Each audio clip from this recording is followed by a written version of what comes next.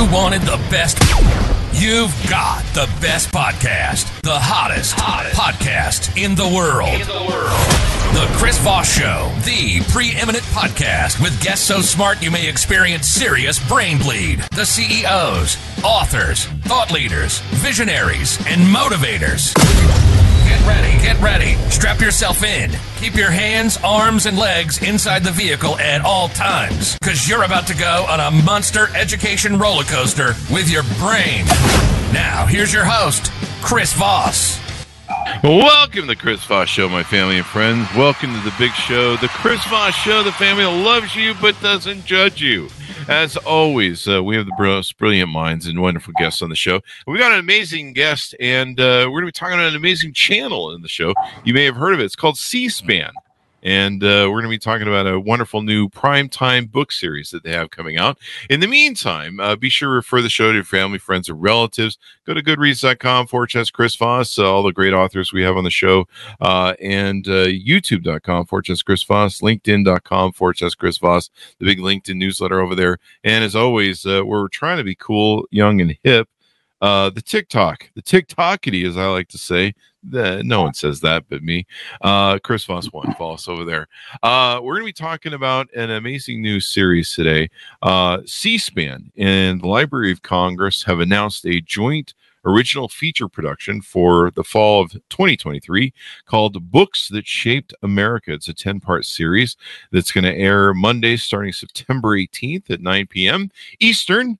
And it'll be it's billed as a literary journey tracing America's history by exploring masterpieces in literature that have had and still have today a major impact on society. And we're joined by Paul Orgel. He's here with us today on his amazing run that he's had with C-SPAN. From the fall of 1991, he's led coverage of many congressional and political events. He served as host of morning call-in program Washington Journal and is currently the executive producer of C-SPAN's newest series, Books That Shaped America.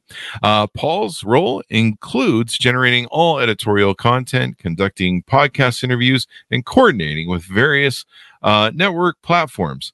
Prior to C-SPAN, Paul worked as a news reporter, producer, anchor, manager at several network-affiliated stations in Pennsylvania, Florida, upstate New York, and Missouri. He was born in New York City, raised in northern New Jersey, and has a bachelor's degree from University of Scranton and a master's degree from Northwestern University. I apologize there. Paul, welcome to the show. Hey, Chris, it's good to be with you. Thanks for having me. Greetings from the D.C. area. There you go. And I feel like we should say something like, and we're going to open up the call lines now for people to call in. Paul, give us any .coms you want people, any plugs you want people to check out. Well, this series that we're doing, Books That Shaped America, will be available on all of our platforms. So regular C-SPAN television, the traditional television, but cspan.org as well. Our website. We have a special website for the series. It's cspan.org/Books That Shaped America. We also have an app, Chris, C-SPAN Now it's called, a great feature for viewers around the country, especially those on the go. And we also have C-SPAN Radio. So this series we're going to do will be across all of our platforms. And that's a great way to reach as many people as possible where they are at the time they feel like watching, right? There you go. And you guys have been around since, 1979 as a public service cable television industry? Yep, 79. Our House coverage started in that year. The Senate coverage started in 86, but we've been at it over 40 plus years now, covering the halls of Congress, the White House, the courts, any public policy event that people are talking about. And our role is to be part of the process for our viewers so that they can be as informed as possible.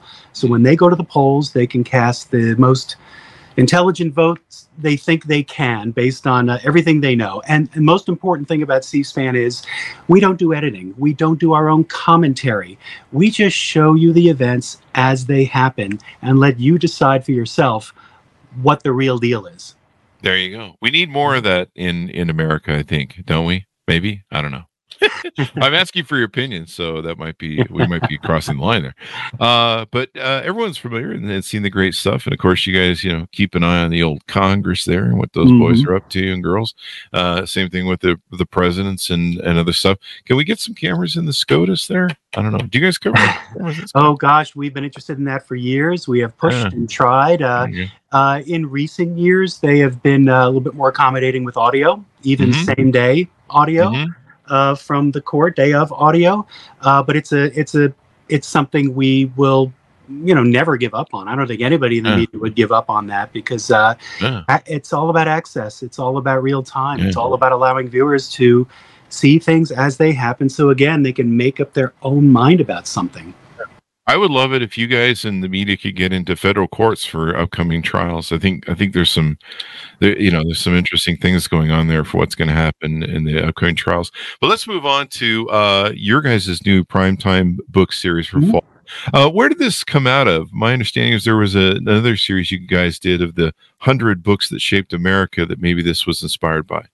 It's interesting, Chris. For years, we have done what we would call special company-wide or corporate history series on various topics. We've done the American presidents. We've done the first ladies. We've done series in the past, and we wanted to make a return to a primetime series. And so a couple of months ago, we batted around some ideas for a series. Might this work? Might that work? And then we realized that our book TV coverage, which can be seen every weekend, is now 25 years old. What a great way to celebrate that anniversary and really pull together everything we do at C-SPAN: books coverage, history coverage, public affairs programming, viewer engagement. And we knew that the Library of Congress about a decade ago put out a list of 100 books that shaped America. And we said, why don't we ask them at the library to be our partners? Why don't we access their list, pick our 10 books for starters, and do a series? And the library loved the idea, and we've just had a great relationship working with them in these months that have followed, and I hope it continues after this year's series. But we are just getting started on the 18th with our first episode, and we'll be on Mondays for 10 straight weeks starting September 18th. So that's the genesis of it. Many ideas were put out there, but we settled on this one. It just felt right to us at this time. There you go. And so when you say these are the books that shaped America, what is that based on? Is it books that had the most influence on America, or maybe discussed American life? It's all of the above. It's a combination of things, Chris. These are books that were either much talked about at the time. They were prize winners. They changed the course of history in the country, or they allowed parts of the country to see other parts of the country for the first time. So it's really a sort of a nationwide look. And what we decided to do, Chris, was take a look at each of the eras in our 10 books. So not pick 10 books from the 1700s or the 2000s, but to start at the beginning of the country, talk about its expansion. We look at the slavery period. We move into the 20th century. An eclectic mix of topics, authors. We wanted diversity of topics, authors, people who wrote these books. But I think if there's one word that speaks to all of these, it's some type of change took place in the country as a result of these books, beginning with our very first episode with Common Sense, the pamphlet that Thomas Paine wrote in 1776 and changed the course of our country. It was only 6 months after he wrote that document urging independence from Britain that the Declaration of Independence was signed. That's about as much change as you can muster with one piece of work, and it sort of goes on from there. So it's change. It's exposing people to the lives and the experiences of other people.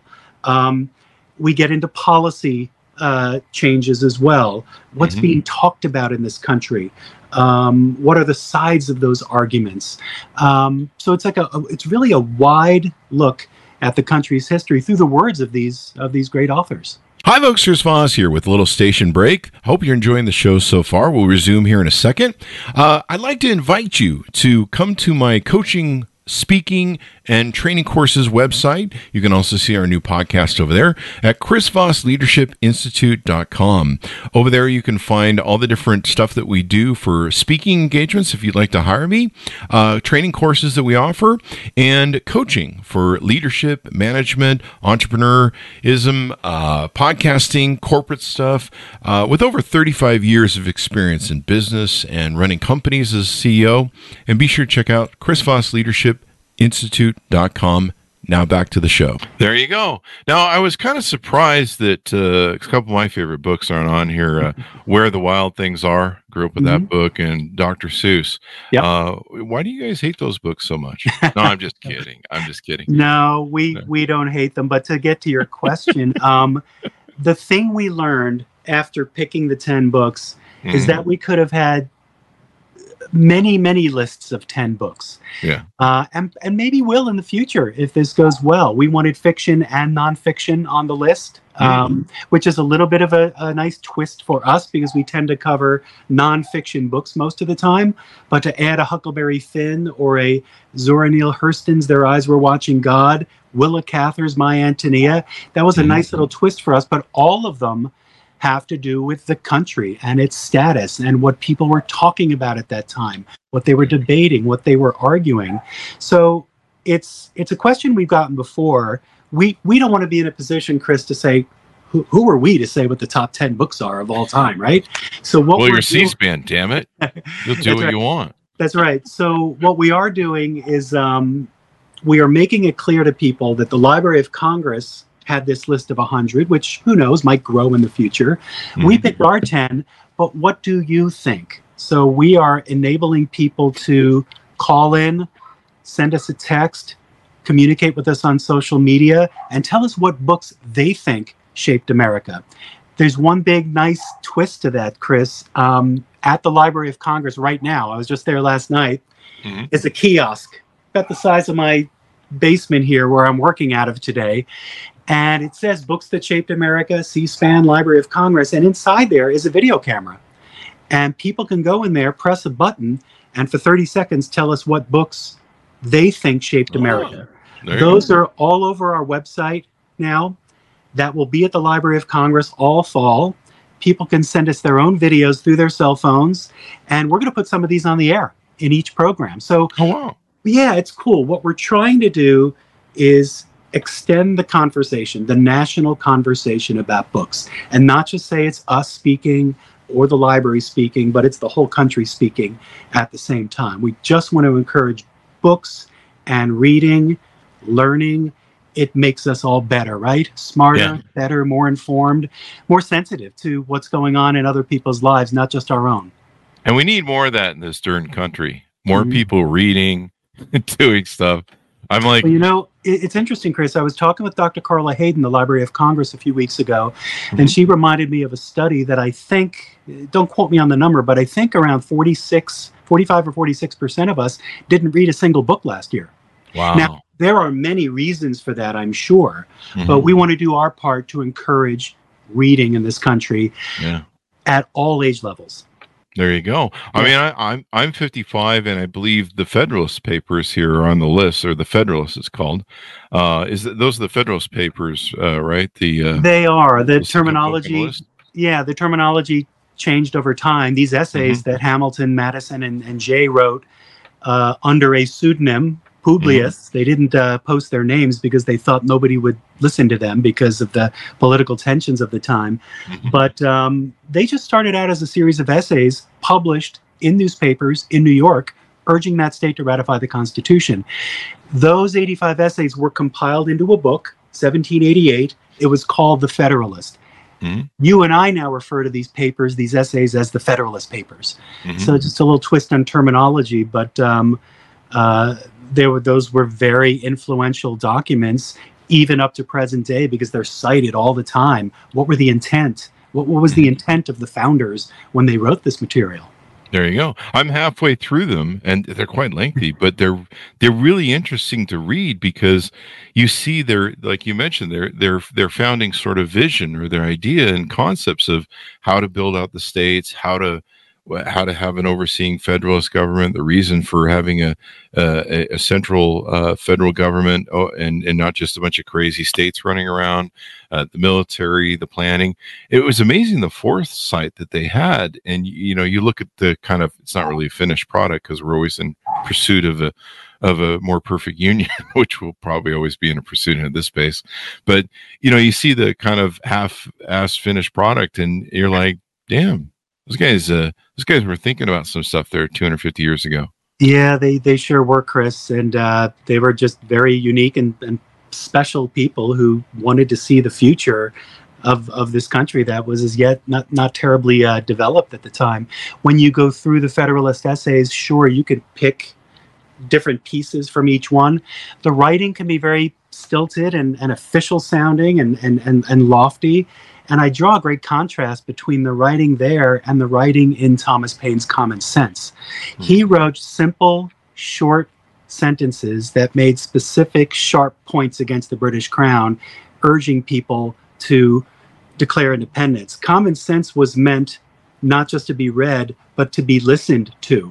So there were people who were listening to other people reading this in taverns or other meeting places, many of whom couldn't read or read very well. So that was Paine's approach. I just noted a strong difference in language for anybody who's pouring through these. But I agree, they are fascinating if you can spare the time to work through them. Yeah, and you can pick them up on Audible and get through them very quickly. And I love to consume that when I go to the gym. But the great thing about this series is it's turned me on to a few books that I never really have put on my list and I should think about. There's, of course, the famous History of the Expedition under the command of Captains Lewis and Clark. Frederick Douglass, The Narrative of Life of Frederick Douglass, an American Slave. Common Law, I should say, by Oliver Wendell Holmes. Of course, a big favorite I grew up with, Mark Twain, The Adventures of Huckleberry Finn. Tom Sawyer didn't make the list there? We had to pick one from Mr. Twain, right? Oh, wow. For now. There you go. And so much good stuff to choose from.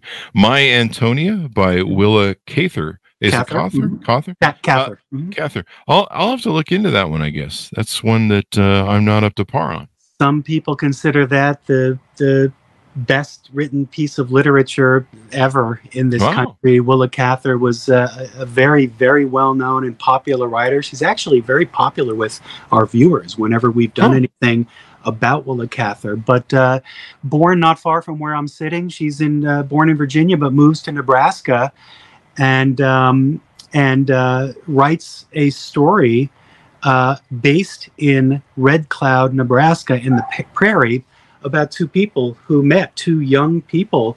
They were going west, going to Nebraska to become homesteaders. You know, the 1862 Homestead Act gave land to people who were willing to come to desolate parts of the country and work that land. So this story talks about immigrants from Europe pushing west, coming into Nebraska, what their experience was like as immigrants, the hardships that they faced. And it's a bit of a love story as well. And the two main folks in the book separate closer to adulthood, but at least get back together at the end, not in a romantic sense, but just in a friendly sense. And she writes about all of that in some very, just very flowery, but descriptive language. She was credited with helping us understand that part of the country, which not many people knew about at that time because it was just being populated, right? So she's just a fascinating writer. Willa Cather, she was a magazine person, a writer and editor, worked for the old McClure's magazine way back when, lived in Pittsburgh, lived in Greenwich Village. She was just a fascinating writer, and we look forward to featuring her in the series. There you go. Next up in November, you guys will have Their Eyes Were Watching God by Zora Neale Hurston. Mm-hmm. Free to Choose, a Personal Statement by Milton and Rose Friedman. You didn't go with the other Milton book, Paradise Lost? Wait, isn't that Funny. about America? Funny. Is that about the Trump administration? I don't know.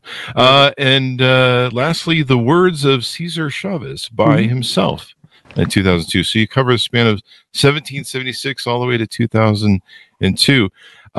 As you guys feature these on the show, it looks like you're going to probably do your usual call-in stuff. And then are you going to read from them, or are you going to do synopsises on them? We are. We're going to do all the above, Chris. So we'll be on for an hour and a half. And the segments will feature in our studio a host and an anchor guest who is either an historian or a biographer, college person, somebody who knows a great deal about the book, but the author and the time that the book was written, the time that the book was portrayed. We will have viewer phone calls, social media input from folks.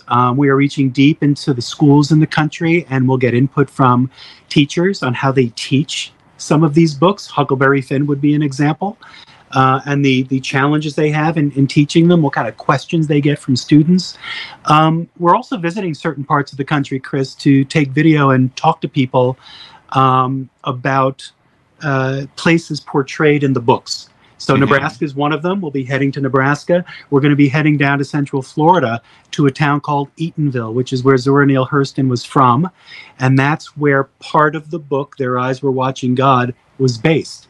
Rich history there. So we look forward to going down and taking some great pictures and talking to some people, looking through Zora Neale Hurston's papers, which are at the University of Florida. So it's really going to be a broad effort to try to tell this story. And, you know, when I started, I was kind of worried. I said, these are books. How do we turn books into television programs, right? Yeah.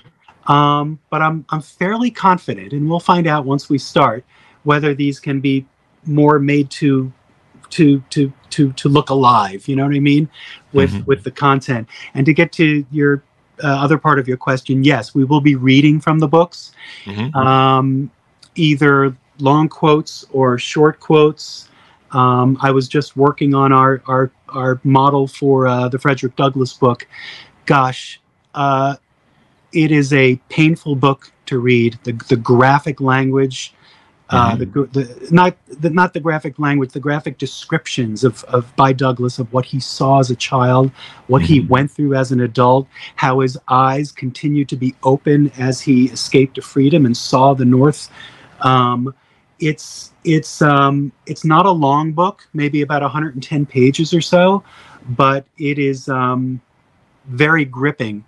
And that's the kind of descriptive language that we need to bring to the series, because we know that not everybody has read these books. So any way we can bring them to the audience in a way that will help them understand it will be a benefit to everybody. There you go. Have you guys considered having the authors on the show? Well, all the authors are no longer with us. There are descendants who are around, but we will we'll see what happens in the future, because if we were to decide in the future to do more contemporary books that are well into this era, I could see the authors coming on, but that's a question for down the line. There you go. I think we've got some love coming in here on the call-ins, as we like to use them off of YouTube. Yep. I adore C-SPAN. They've done so much good by informing the public about what's going on than any other TV station with their book fests and live streams of congressional events than all the others. Thank you, Cheyenne Smith, for doing the little call-in there. We got one little call-in. We didn't even have to open up the lines. So there you go. That's right. I think this is great. You know, I love, we love books, of course, here on the Chris Voss Show. We feature all the great authors of the newest books that come out. We tried getting those older authors, like some of the ones you had on, and their PR agents evidently don't have PR agents back then. So they're not returning our calls at this point in time. But we'll just keep calling. But one thing, have you guys done a show on, like, reading the Constitution and how people should, like, read the damn thing already? The Constitution was one of our original ideas for a series, and I'm sure it will still be an idea as time goes on. There you go. We've had conversations about the history of the Constitution, what it means today, obviously everything we're talking about. And then we've had authors on, we've had panel discussions, but I think a step-by-step walk through the Constitution, I think, would be of great value. We're really good friends with the National Constitution Center in Philadelphia, run by Jeffrey Rosen, who is a good friend of ours. And we are always talking about ways to bring that Constitution to life and to have as many conversations as possible. So at a place like C-SPAN, the window is wide open to do a lot of things like this. What you're describing, a book series. Yes, we cover the most important public policy events and the congressional debates, but there's this extra door that we can always take people through that gives them a deeper, more historical understanding of what really went on and is going on in the country. There you go. One of my pet peeves is I think we need to pass a law that if you say if you quote the Constitution as what you think it said, you're probably the person who's never read the Constitution. You know what I mean? There's a lot of people on social media going, the Constitution says this. And if you've read the Constitution, you're like, you haven't read the Constitution at all, have you? You know what I mean? There's a lot of that. You see a lot of TikTok videos of interviews at different rallies, and people are always quoting the Constitution. And you're like, I read it last year. It doesn't say that.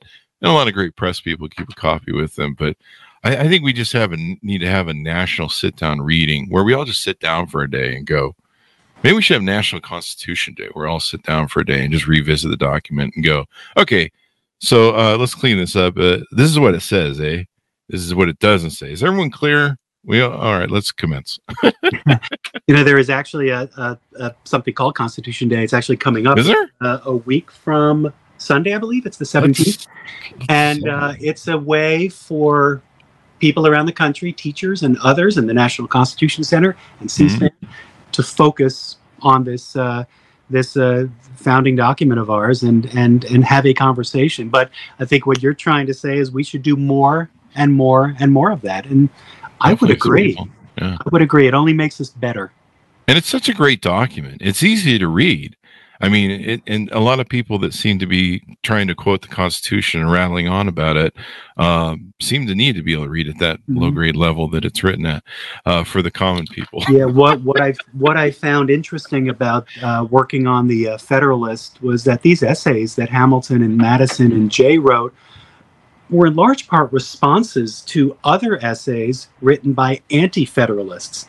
And they said, Hamilton, Madison, and Jay, we better get going and push back. So they wrote a huge number of essays in a relatively short amount of time and got them published. And sort of their goal, for lack of a better word, was to kind of pummel their way into this argument that they made and really urge the states to do what they saw as the right thing at the time. Just interesting back and forth and everything on all that.